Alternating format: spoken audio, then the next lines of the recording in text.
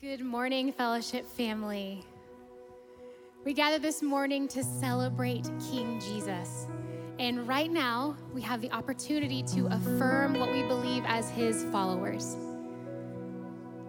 So, as we sing, I'll ask a question. And if you believe the answer is yes, will you confidently lift your voice with Kyle in response?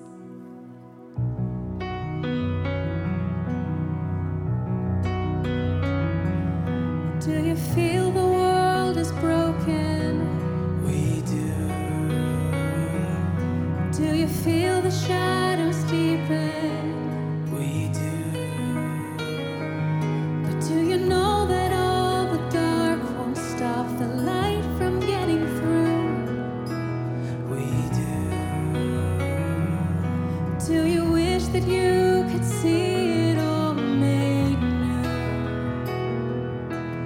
We do.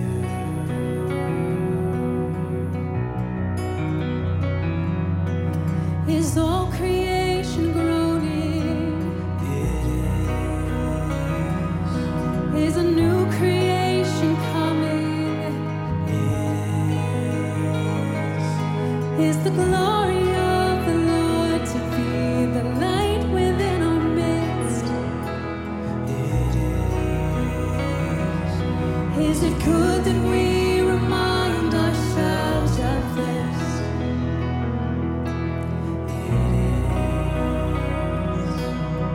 You sing with me. Is anyone worthy? Is anyone whole? Is anyone able to break the seal and open the scroll? The Lion of Judah, who conquered the grave. He is David's root and the Lamb who died to ransom the slave. Is he worthy?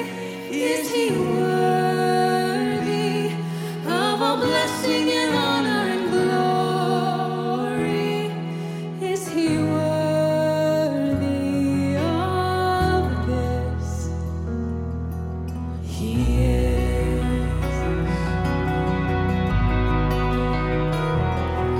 Does the Father truly love us?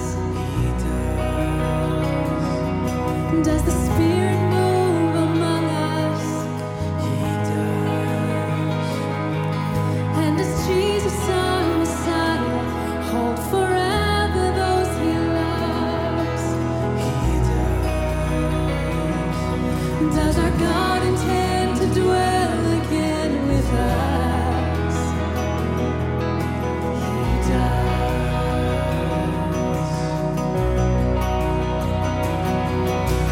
Is anyone worthy? Is anyone whole?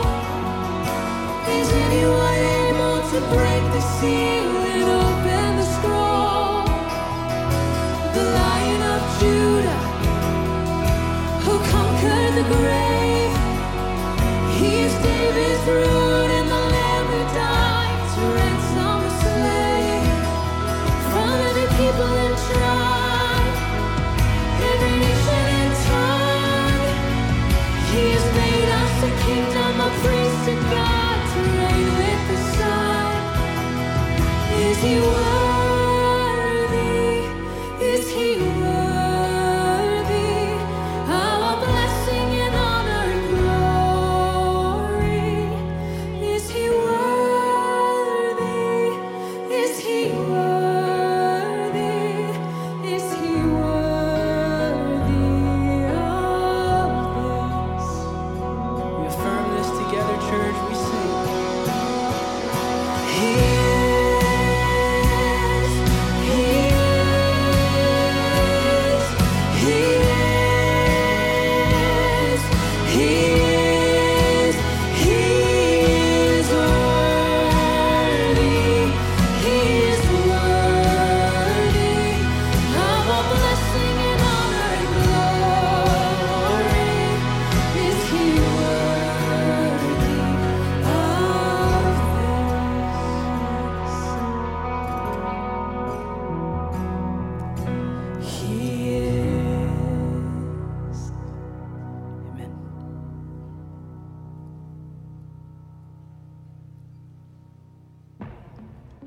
We are Fellowship Bible Church. We exist to glorify God as we passionately follow our Savior, Jesus Christ. We are a community of believers, led by the Spirit and under the authority of God's Word. We are better together. We grow together. As individuals, we strive to mature in our love for both God and people. As a church, we seek to grow in our health and our reach. We learn together. We study God's Word so that we can know Jesus intimately and follow Him obediently. We worship together. We meet each week, shoulder to shoulder, to worship the Lord, and then we scatter across Northwest Arkansas to live lives worthy of His name. We gather together. We come together face to face in small groups where we can create a space to know the Lord and be known by others. We serve together. Arm in arm, we use our gifts and our resources to make a difference locally and globally. We are on a mission to love people well. We believe all people matter to God, are created in His image, and are worthy of service. We are Fellowship Bible Church. Together, we release spiritual leaders who express the authentic Christ where we live, work, and play. And our hope and prayer is that we would change the heart and soul of Northwest Arkansas and the world.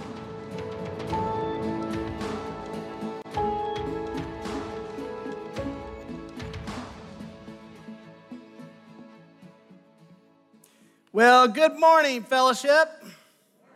We are so glad that you are here with us, whether you're in the room or watching on the live stream. We're excited. Good morning, Nick. Morning, Sam. Glad you're here today, too. I'm glad to be here. Yeah, we got a lot going on. Hey, if this is your first time to ever come to Fellowship Bible Church or watch us online, we would love to meet you and get to know you. You can do that in two ways. One is just scan the QR code on the screen, zoom in with your camera, a drop-down menu will come, fill out some information, and we'll contact you this week. Or come out in the foyer and meet us. We would love to hear more about who you are and how we can serve you.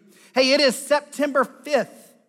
That means that next week we're launching a whole bunch of opportunities for you to plug in and participate in our church. So if you would like to be a part of one of our small groups, or if you would like to be a part of one of our classes or our marriage ministry, or if you'd like to join our membership class called Discover, or if you would like to be a part of our senior ministry, we call that Fellowship Legacy Ministry. They're launching a study this month. If you would like to be a part of any of those things, then we would love to connect you. Just come out to the booth, fill out a form. We'll follow up with you, but most things launch next week, so you need to get signed up. So if you've been teetering on the edge, maybe a little bit of nervousness, or maybe fearing that there'll be weird people in your small group. There will be. Just trust me, there will be. There will be. We've all got those things about us, and so just come and enjoy the show. Sign up this week. We would love to have you be a part. Hey, in the foyer, our 1 Timothy study guides are available for you to pick up, and this is why it's important. We start our 1 Timothy series next week, and just a reminder, you need to bring these. So if you've already picked up your journal, bring them with you next week because your passage is in there. There's also a space for you to take notes in there. So next week, everybody's got a journal and we're all rolling, studying 1 Timothy. Hey, we have opened up our disaster relief fund. We've got 3 things going on in the world we're directing funds to. One is the hurricane relief down in New Orleans and the panhandle of Florida. Another is refugees coming here from Afghanistan, and then also the earthquake in Haiti. A lot of you have asked, what are we doing? How can we help? Contribute to the Disaster Relief Fund. 100% of that money is going to a trusted ministry partner. Our global outreach team will identify those and fund those projects, and so you can contribute there. Hey, if you're from Bentonville, you've probably heard we're planting a new campus in Bentonville in 2022, but we're gathering as the Bentonville congregation monthly this fall. So next week, Bentonville will be in the Family Center, and you can have a worship time there together. And so join us there. And then we've got training center classes. Nick Rowland's here teaching us today. Nick's representing Training Center. You want to tell us what launches next week? Yeah, next week, training center classes are getting going. And man, the training center exists to equip the people of Fellowship in Bible, theology, and ministry for life. And so we got a couple things coming up. We're really excited about Panorama of the Bible with Robert Cupp, survey of Genesis to Revelation. A great way just to get introduced to the story of the Bible. Align your heart to the finances, or your finances to the heart of God, which is a study with Don Reed on just what does it mean to have my heart aligned with God with how I use my stuff and generosity. And then we also have We Believe, which is a survey of basic Christian beliefs with Terry Weedle on what is the Trinity and who is God and what is salvation, a great way to be grounded in our core beliefs. And then finally, in light of our 1 Timothy study, we have a personal Bible study methods class on 1 Timothy that's happening at 11 o'clock in the training center, taught by Roy Barsky, who has a doctorate from Dallas Seminary, super sharp guy, blessing to have him here at Fellowship. So it's going to be a great way to get a deep dive in 1 Timothy before this year starts. And so all of that starts next week. You can sign up right now, and all of our content that we have in our core classes of the training center is all available online in video, so you can also find that and jump in on that as well. So it's a great time this fall to get trained. Yeah, great opportunity to go deeper through the training center. Hey, you've got a major life transition happening. And so Nick and Cassie have been serving here at Fellowship Rogers on Sunday morning for, about 5 years? 5 years, yeah. And he has taken the position as the congregational leader of Fellowship Mosaic. And so he will be moving over to our Saturday night congregation and becoming their teaching pastor and that kind of thing. I just wanted to take an opportunity to say, thank you for blessing us with your ministry. Come up here, Cassie. Come up here. Yeah.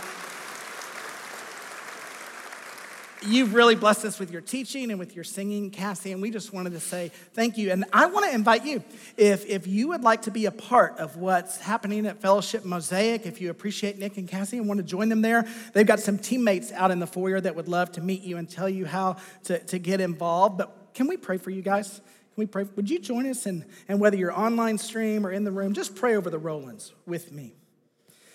Oh, Lord. We thank you for the blessing that we've all experienced through the ministry of Nick and Cassie Rowland, whether through teaching or friendship or how they've counseled or ministered to us or through Cassie's musical ability. So we just pray over Nick and Cassie and their daughter Karis as they transition over to Fellowship Mosaic. Lord, I pray that you would bless Nick with wisdom and discernment as he leads there.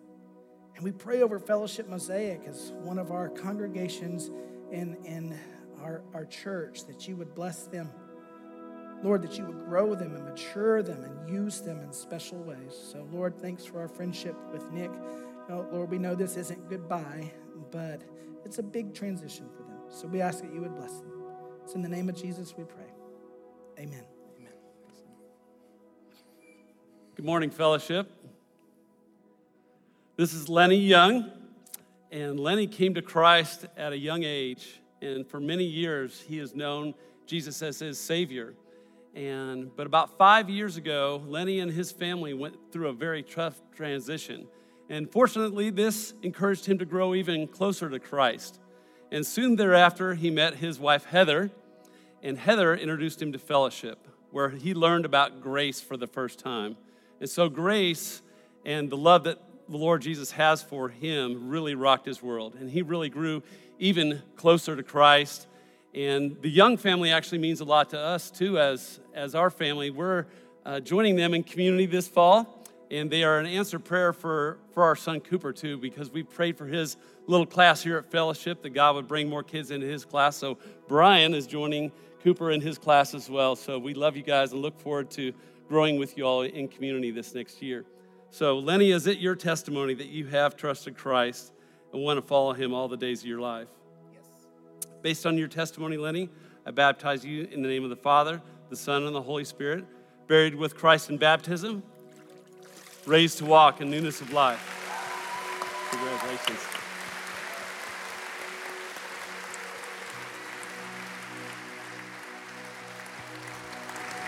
Amen.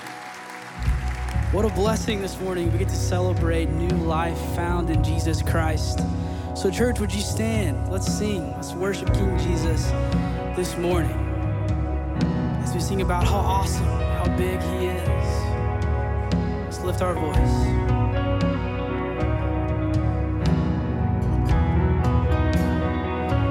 Oh Lord, my God, when I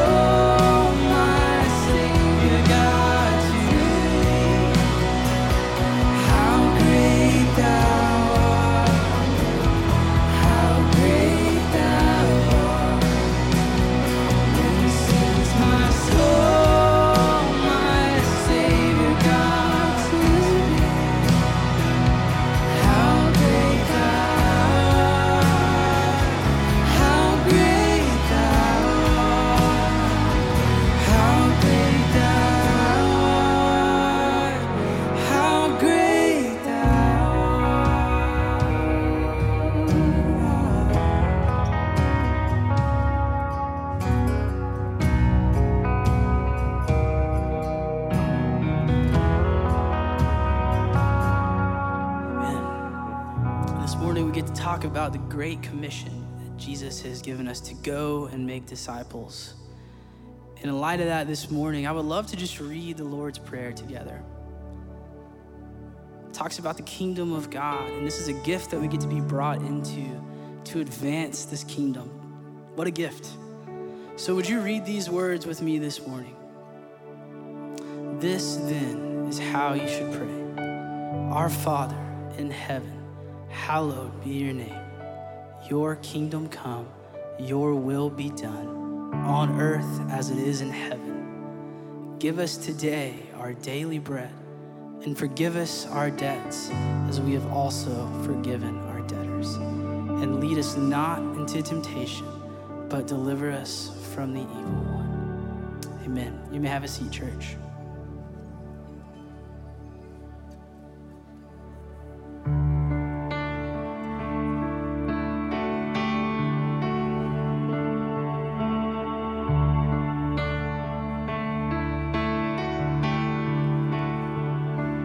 In the darkness, we were waiting without hope, without light, till from heaven you came running.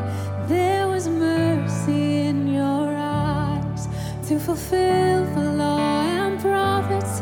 To a virgin came the word from a throne of endless glory to a cradle in the dirt.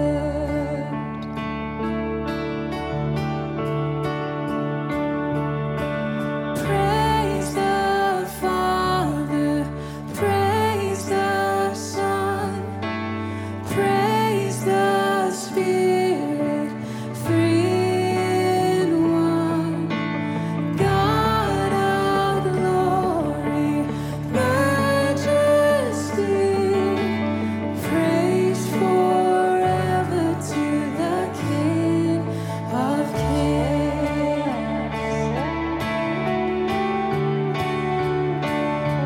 To reveal the kingdom come and to reconcile the lost, to redeem the whole creation.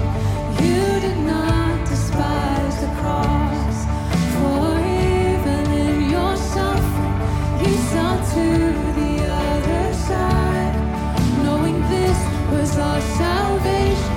Jesus, for our sake you died.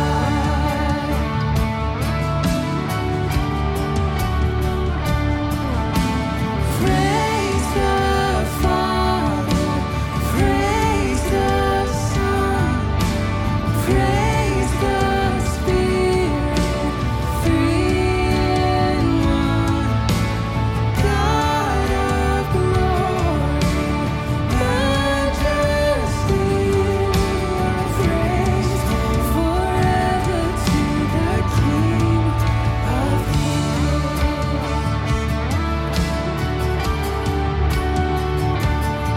In the morning that you rose, all of heaven held its breath, till that stone was moved for good, for the Lamb had conquered death, and the dead rose from their tombs, and the angels stood in awe, for the souls of all who come to the Father are restored, and the church of Christ was born. Then the Spirit lit a flame. Now this gospel truth of all shall not kneel, shall not faint. By His blood and in His name, in His freedom I am free. For the love of Jesus Christ, who has resurrected me. Church, would you stand and sing this with us? Praise the Father. Praise the Father, praise the Son, praise the Spirit, three in one. God of glory, majesty, praise forever to the King of Kings.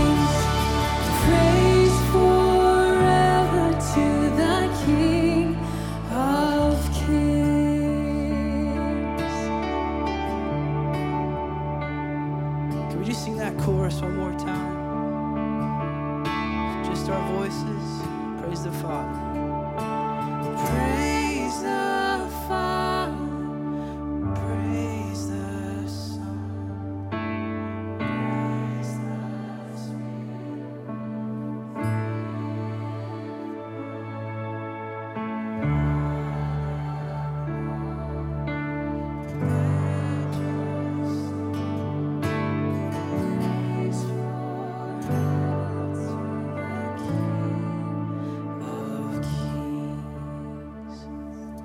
Father, and that's what we're here to do this morning, is praise your name forever. Spirit, we ask that you would speak to our souls this morning. Lord, would you use your holy word to soften our hearts? Lord, I know sometimes I even find my own heart calloused as I walk into church. So Lord, would you remove that callous from my own heart and those who might find themselves in that situation? Would you use Nick's teaching to change lives through your holy word, Father, through your Son, Jesus. Give us the boldness and grace to ask questions. Give us peace to understand. Jesus, we love you. We pray these things in your name. Amen. You may have a seat.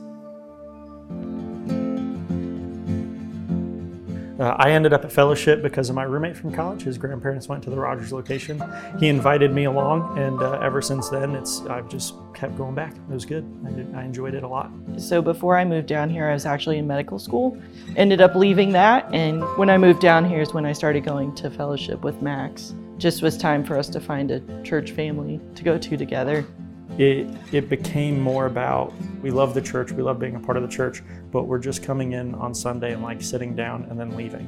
And we weren't invested. And so that's when we reached out and asked if we could get a part of a small group. And that was a lot of her prompting. We knew that we needed something like that. It was just making that jump in. I think for us, that was kind of the biggest reason we wanted to jump into a community group, is because we knew the potential there. We just had to get over the initial fears of like, well, what if it doesn't work out?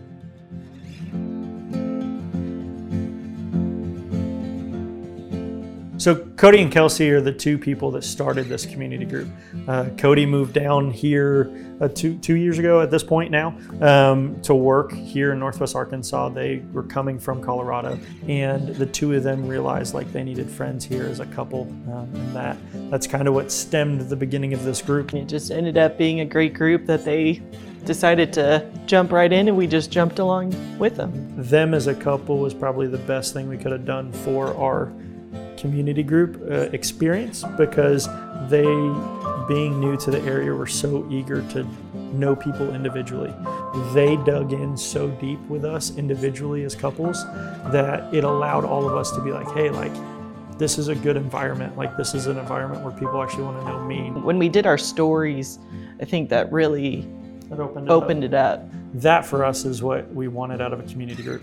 Not something superficial. We wanted to dive in deep. If anything's going on in our life, good, bad, just generic. If I drop a text into the group text that says, hey, I need prayer, everyone drops whatever they're doing and we pray. And it was the one consistent thing throughout the whole year for us. They led it, they started it, they brought people in, they hosted every week. We started our group in September, and then in December, Cody got offered a job back in Colorado, and they just were praying about it and they told us about it. Cody decided to take the job. They moved back, and so at that point it was just like, what do we do? Do we start over? Do we go back to the church? Do we ask for new leaders? Like, what does this look like as far as our group goes? Cody basically sat down with the guys and was like, listen, I want this group to continue. What this group is good, and what this group is doing is good. He told me and one of the other guys, like, hey, I told the church, like, these are the two guys that I would take on that baton. And I was one of those guys. That was a big challenge for me. They transitioned out of life here in a 3-month process. And I think that allowed us as a group to also transition into not having them here. We got to see like, okay, we can continue this. As a group, we decided like, hey, let's just all be in this together. We meet weekly and it's been a blast. And I think for us, those are the most consistent people that we hang out with on a consistent basis, which is what's cool. For us, it's the community that we wanted. We're all co-leaders, Yeah. I would say. We all co-lead it together. We all, like you said, we all bounce off of each other and do round robin discussion basically. And I think it works for all of us. I would say too, it's not just hanging out at community group, we're hanging out outside of community group too, like as friends. Our community group, all the guys like to play disc golf, so we go out and play disc golf once, twice a week, and we enjoy doing that. And now the lives go along, and we all just hang out and have fun, and we all bring our dogs and have a good time.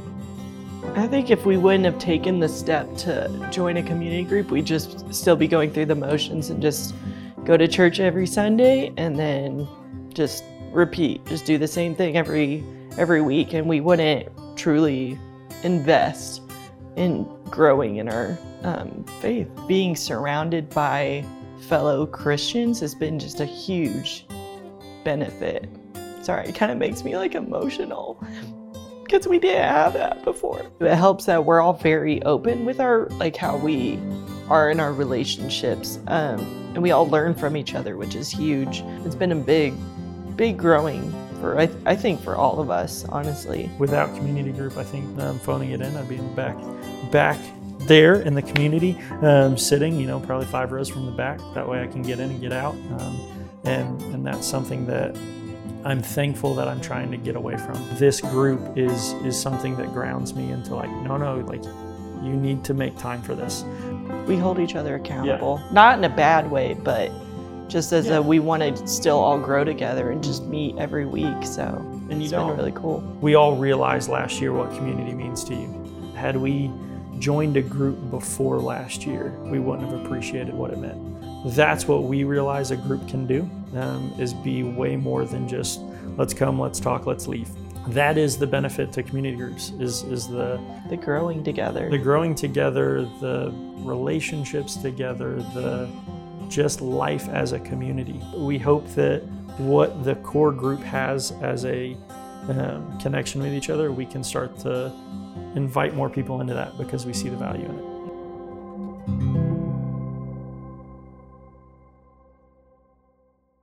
He was after the answer to one very particular question. How do organizations that have had a long track record of being fine, good, mediocre, make a transition to something really special, to something great, to a group that accomplishes fantastic results? So he and his team did the research. They followed companies that went through that transition, and they were looking, what are the common denominators in that kind of transition? And they found a collection of attributes, and one really captured my attention. To talk about it, we got to talk a little bit about animal behavior. Hopefully y'all are okay going back to like a 3rd grade animal lesson here, because he draws a comparison between a fox and a hedgehog. Now, when you think about the behavior of a fox, if you were to think of one attribute we associate with foxes, what would it be? They're sly, sneaky, clever, something like that, right? Like the fox is always trying to out-trick and outsmart his opponent with some really complicated scheme. And that's the picture of the fox. And the fox's mortal enemy, the one that the fox is hunting, is the hedgehog. The hedgehog is the prey that the fox is after. Now, the hedgehog looks very different from the fox. The hedgehog lives a much more simple life. He eats and he sleeps and he wanders around. It's very similar to my lifestyle. And he doesn't have a complicated approach to things. And so when these two lock into combat, when the fox comes in for the kill and he strikes, the hedgehog only has one strategy. What is it? Curl up into a ball and put up its protection, right? That's the only play in the hedgehog's book. He has no other strategies. It's incredibly simple. Go about your life, and when the fox attacks, tuck in. And guess what? The hedgehog wins every time. When the hedgehog sticks to its one simple idea, it beats the fox every time. No matter how clever, no matter how many layers of deception and trickery are in the fox's playbook, the hedgehog wins. This is what Jim Collins said. He said, organizations that make this transition, they discover the one simple thing that they can crush it at.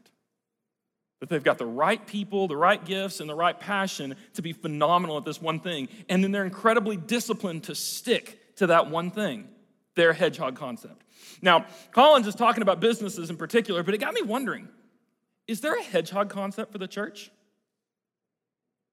I mean, there's so many good things the church can and should be part of. But is there one main thing? Do we have one strategy that is our hedgehog concept? C.S. Lewis, he tried to sum it up this way. He said, let's go ahead and bring that Lewis quote up there. Every Christian is to become a little Christ. The whole purpose of becoming a Christian is simply nothing else. He said, this is it. This is the sum totality of our faith, is for people to become like Jesus. Now, when he said for people to become a little Christ, he didn't mean for people to become little messiahs or little kings. He meant for people to be transformed to be more like Christ. I have a dear friend, Alex Bell, and he has a son named Gray. And when you talk to Gray, you are talking to a little Alex. It is fantastic. They look the same, they dress the same, they talk the same, they have the same mannerisms. Gray is a little Alex all the way. And this is the picture of our faith. Lewis suggests that if you were to sum Christianity up into one simple concept, our faith is all about people being made more like Christ. And that is the conduit to which we do everything else. When people are made like Christ and then they go into the marketplace, guess what? Retail gets transformed. When people are made like Christ and then they are sent into the school system, guess what? Education gets transformed. When you send people like Christ into neighborhoods, neighborhoods change. When you send people like Christ into government, government changes. When you send people who are like Christ, dare I say, into social media, guess what? Social media changes. That's the strategy. That is the church's simple hedgehog concept. And we have a word that we get from our New Testament to describe a person who is becoming like Christ. You know what that word is? It's a disciple.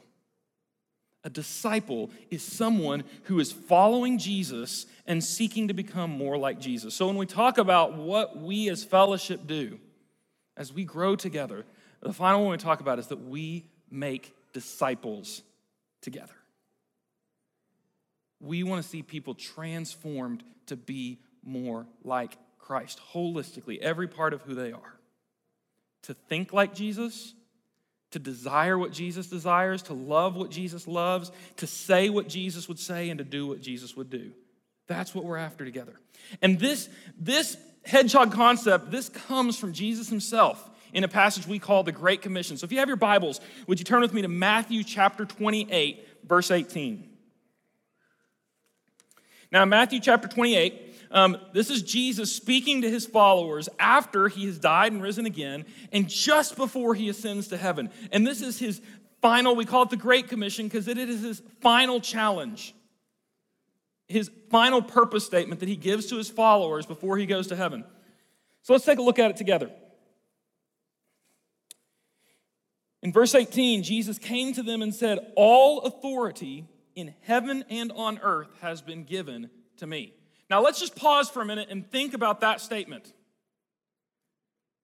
Jesus is saying, over all the earth, over all of heaven, the entire universe, all that is, I have authority over all of that.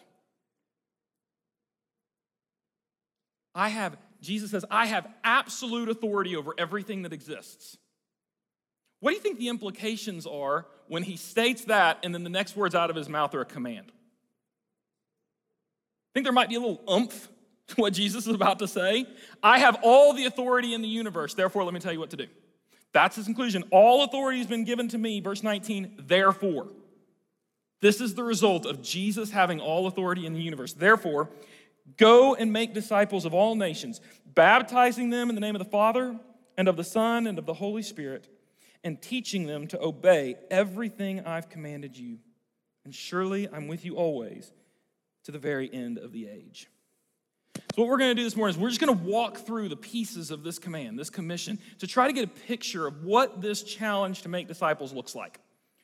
Now, in his commission, in his sending, there are 4 verbs in the little commission. I'm going to try not to go on too long of a nerd grammar rant, so bear with me. We'll make it brief. There are 4 verbs in here. 2 of them are so tied together that they act more like one, and that's the first 2. Go make disciples. You really can't separate those out into 2 ideas. It's kind of like saying get up and go. It's really seen as one action. The go is a sending. He's saying, I am sending you out with a purpose. Make disciples. And that is the central command of this passage. What Jesus is saying is, you have been my followers. Now I want you to go out and make more followers. I want you to go from this place and make more followers out of every nation on earth. This is the center of the commission. This is the heart of the command. Now, the 2 verbs that follow are kind of helping verbs. They come alongside. It's like if I said, I wrote a song while walking around the block. The main idea of that sentence is that I wrote a song. What does walking around the block do? Well, it helps fill out the picture of the writing process, right? That's what happens here in the commission. He says, go make disciples. That's the big idea. Go make Jesus followers. And let me tell you what that process looks like. And that's the next 2 verbs. The next one, the first of these 2 helping verbs, is baptizing in the name of the Father and of the Son and of the Holy Spirit. We got the joy of witnessing a baptism just a minute ago. What does that picture of baptism represent? Jesus is not just saying, let me tell you how to make a disciple, go out and start a bath ministry. And just make sure everybody gets in some water. And that's how we're going to change the world. Now, baptism is a single word, idea, and picture that stands for something much bigger. You see, baptism was a shorthand for saying coming to trust and faith and loyalty to Jesus. It's a little bit like if we said the phrase, hey, she's going to walk down the aisle next weekend. No one thinks that when I say she's going to walk down the aisle, I'm referring to going down an aisle at the grocery store. Nobody confuses that phrase. We all know what when somebody walks down the aisle that means, right? That's a picture for getting married. Or another similar example is Beyonce said, if you liked it, then you should have put a ring on it, right? Thank you. 8 o'clock did not go with me there. So, what is the ring a picture of? Again, everyone knows what they're referring to. Who knows Beyonce? That you're putting a ring on it means you're getting married, you're getting engaged, it's a picture of the beginning of the new relationship. So when Jesus says you're gonna make disciples by baptizing them in the name of the Father, Son, and the Holy Spirit, he's describing the process of bringing people who do not follow Jesus, do not trust Jesus, into saving faith with him. That's the first part of the discipleship process, is telling people who don't know Jesus the good news of Jesus and bringing them to faith in him. We have a term for that we tend to use called evangelism. Now that's one side of the coin, but the other side of the coin is the second verb, and teaching them to obey everything I've commanded you. Now, this is the idea of once people are followers of Jesus, instructing them in what it looks like. Notice the breadth of this. Everything I've commanded you. All of it. Every aspect of Jesus' teaching and instruction applied to every aspect of our lives. This is holistic, total obedience, submission, and trust in Jesus. Now, these 2 ideas, baptizing, bringing to faith in Christ, teaching to obey, they're said in such a way that they fall under the one idea of making disciples, and they can't be pulled apart from each other. There's no sense in which Jesus is imagining people coming into a relationship with him and not beginning to learn to follow him. That would be nonsense in this commission. I love the way Mark Schatzman says this. He says, faith in Jesus is not life insurance. Why is that? Well, life insurance is an arrangement you enter into, and when do the benefits become available to you? When you die, right? Not actually to you, but to a loved one. The benefits of life insurance kick in at death. And he says, if you think of your Christian faith that way, that is a massively incomplete picture. To think that trusting Jesus is entering into an arrangement that has no effect until after death. He says, faith in Jesus is not life insurance. Faith in Jesus is a birth certificate. It's the beginning of a life that starts now. And so this is the holistic picture of discipleship that Jesus gives us. Beginning to end, bringing people to faith in Jesus and teaching them to follow him, teaching them to obey all of his commands so that they become transformed to be more like Christ. Now, here's what's really cool about how Jesus set this up. It sets up a virtuous cycle, this little infinity loop that happens, because when you teach people to obey all of Jesus' commands, you know what command is included in that? The command to make disciples. So they are commanded to go lead people to faith in Christ and teach them to obey the command to go lead other people to Christ and teach them. And this creates a reproductive cycle that has spread across the globe over the past 2,000 years of disciple making, of leading people to trust and follow Jesus. This is the church's hedgehog concept. This is the only play in our playbook. Like, this is the one we go to over and over and over again. It's actually, this passage is the inspiration, or one of the inspirations for our mission statement here at Fellowship. What do we exist to do? To produce and release spiritual leaders who know and express the authentic Christ in Northwest Arkansas and the world.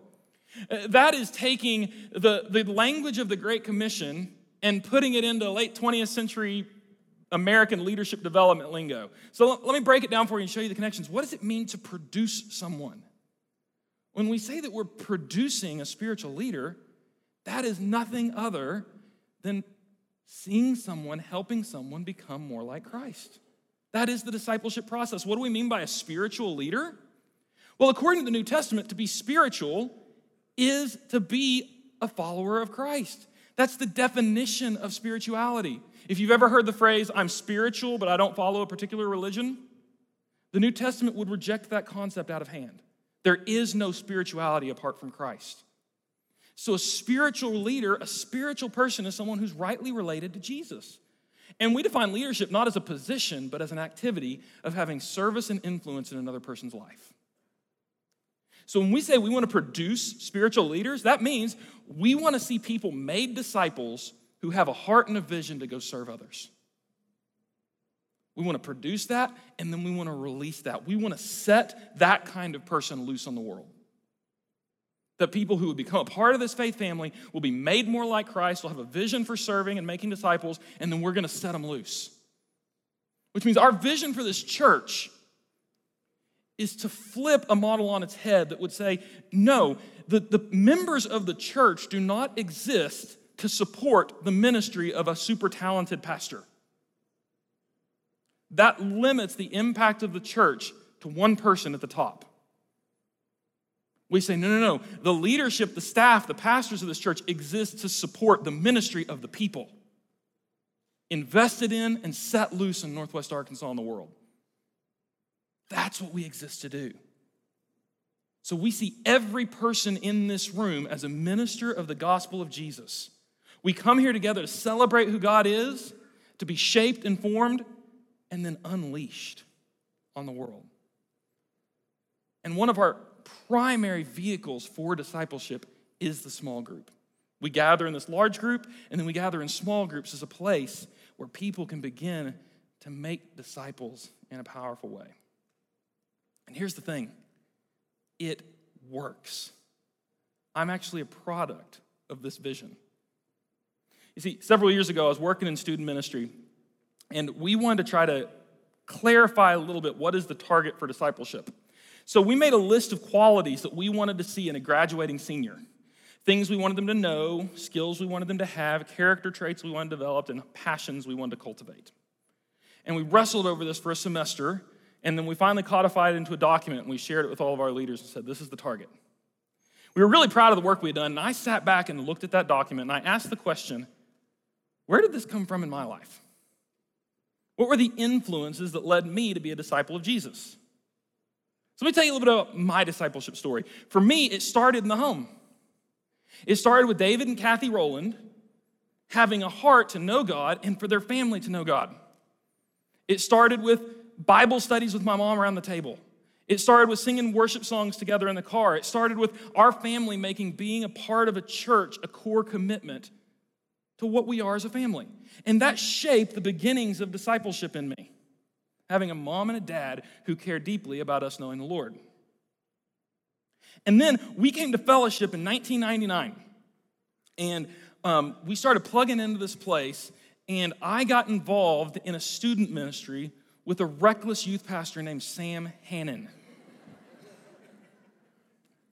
And it was interesting, as I went through these qualities of a disciple, I could directly trace influence in my life to sermons Sam taught in junior high service in the early 2000s. If you think he's a good preacher now, you should have heard him when Mickey wasn't in the room and services weren't recorded. It was a lot of fun.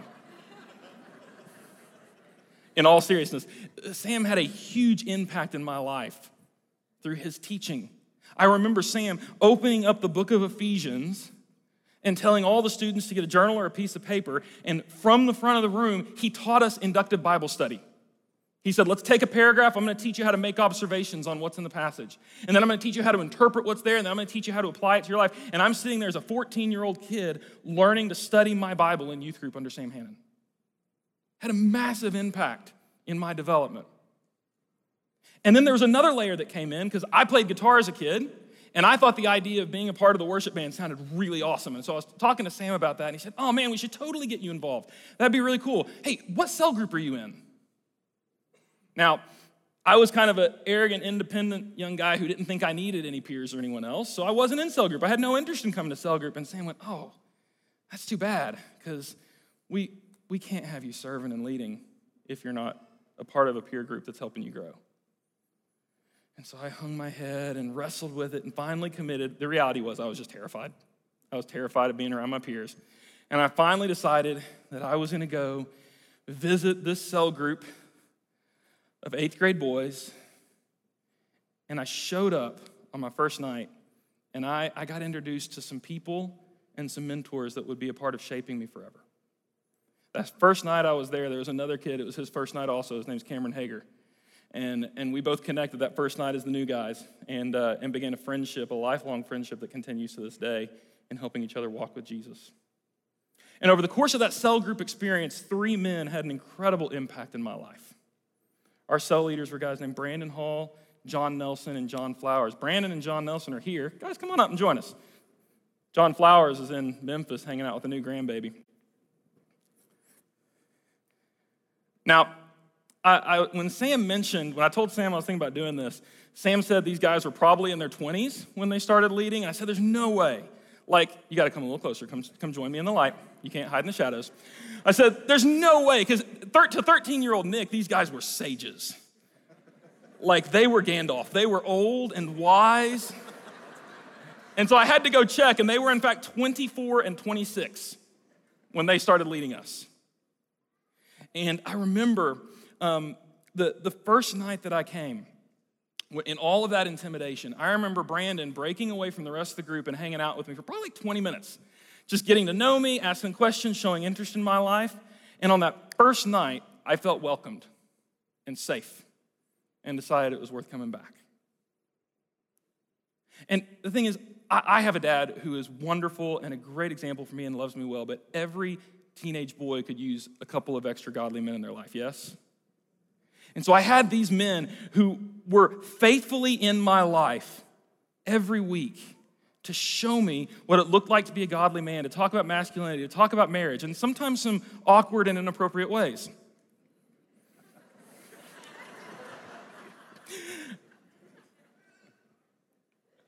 But I can remember as we gathered with them, I remember sitting on the driveway of the Penalto's Penalto's house.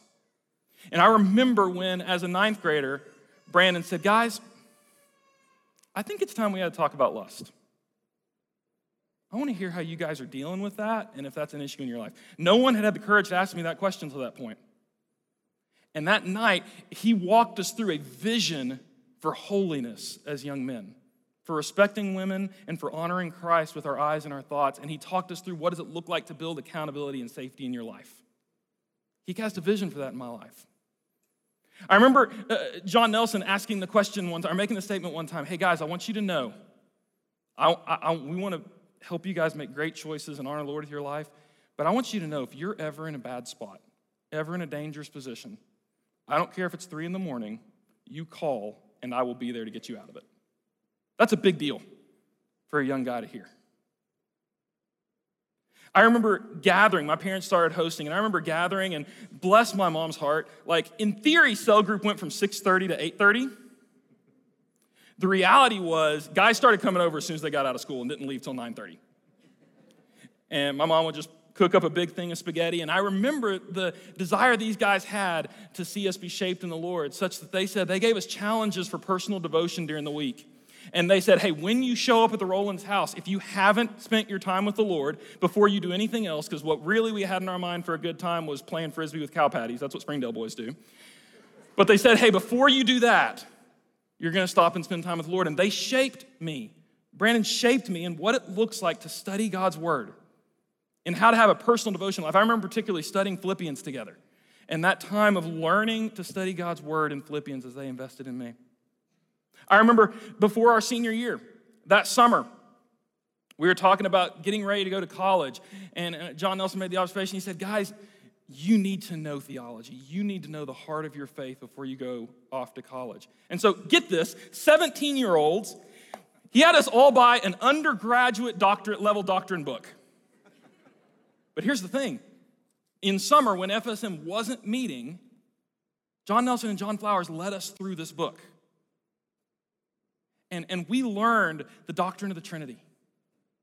We learned about our God's eternal attributes. We learned what it meant for Jesus to be fully God and fully man. We learned what the cross did for us, that salvation was by grace through faith, what it meant to be justified, sanctified, and glorified.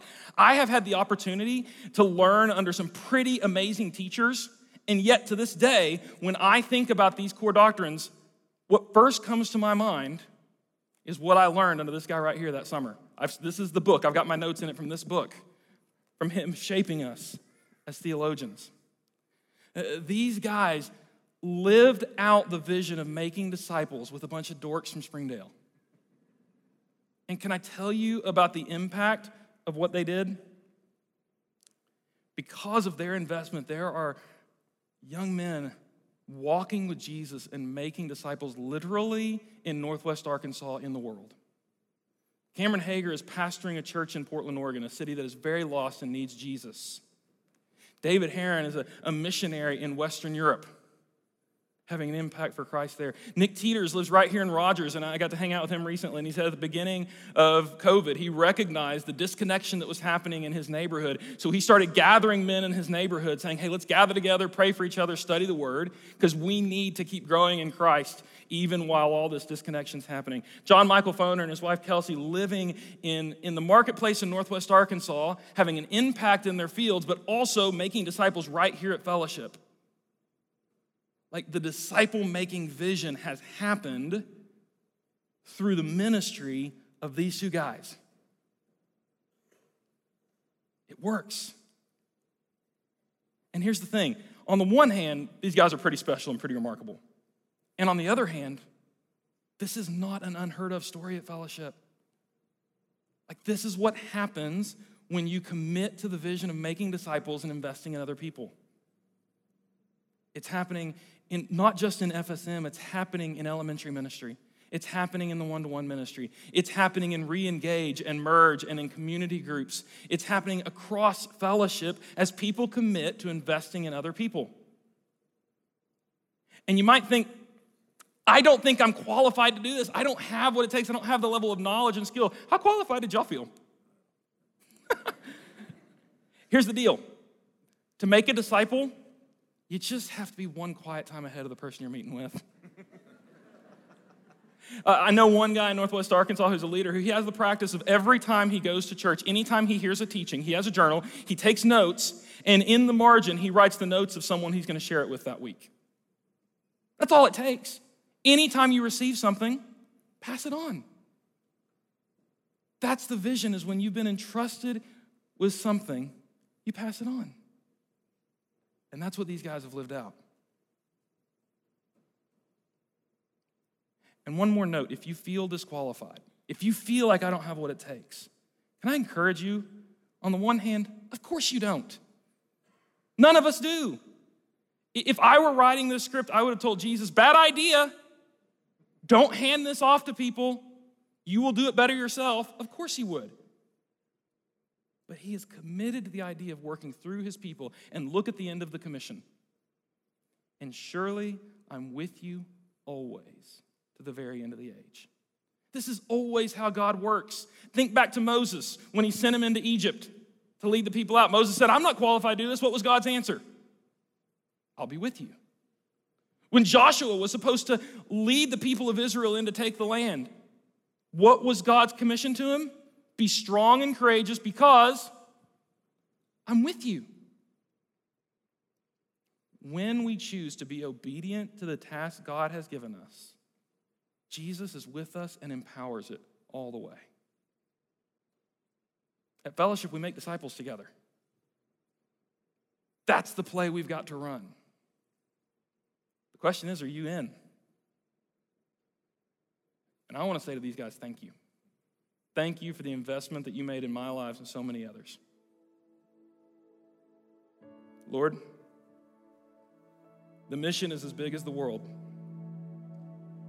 and yet you've entrusted it to individuals living their lives with a vision to make disciples, to lead people to be more like you. I thank you for men like Brandon and John who've done that in my life and so many others. God, I pray for the people in this room that you will continue to form us to be more like Jesus and give us a vision for how we can help others be more like you in our lives. May we be a church of disciple-making disciples to see the heart and soul of Northwest Arkansas and the world changed for your glory. We love you. We pray these things in Jesus' name. Amen.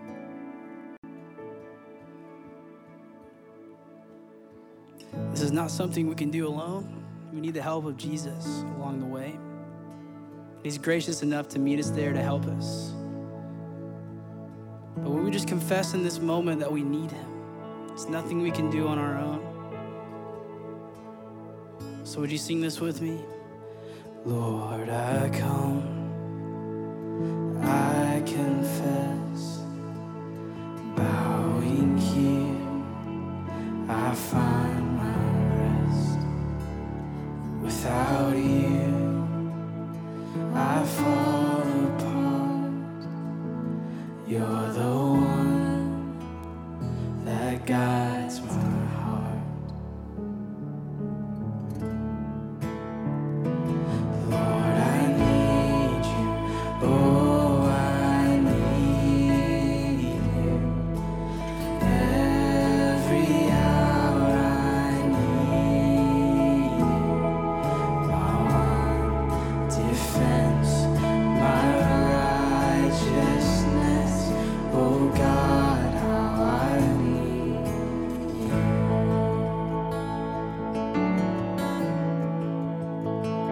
Sin runs deep, your grace is more. Where grace is found is where you are, and where you are, Lord, I am free. Holiness is Christ in me. Where you are, where you are, Lord, I am free. Holiness is Christ in me. Would you stand and sing this with us? Lord, I need you. Oh, I need you.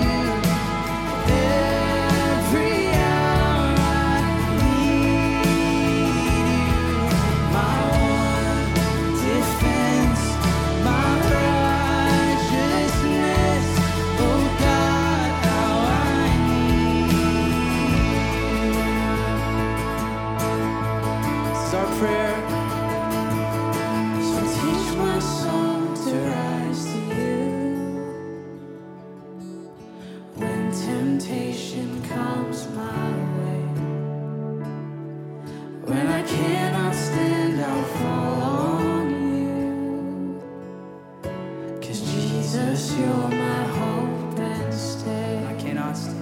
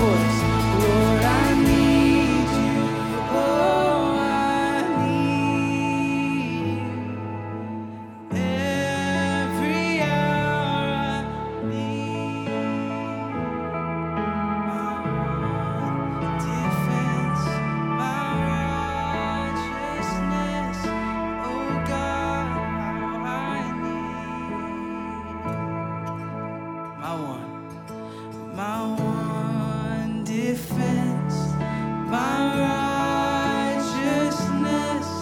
Oh God, how I need you. And as we prepare our hearts to leave, I'd love to read this blessing over you. From 2 Timothy chapter 2, 1 through 2. It says, you then, my son, be strong in the grace that is in Christ Jesus. And the things that you've heard me say in the presence of many witnesses, entrust to reliable people who will also be qualified to teach others.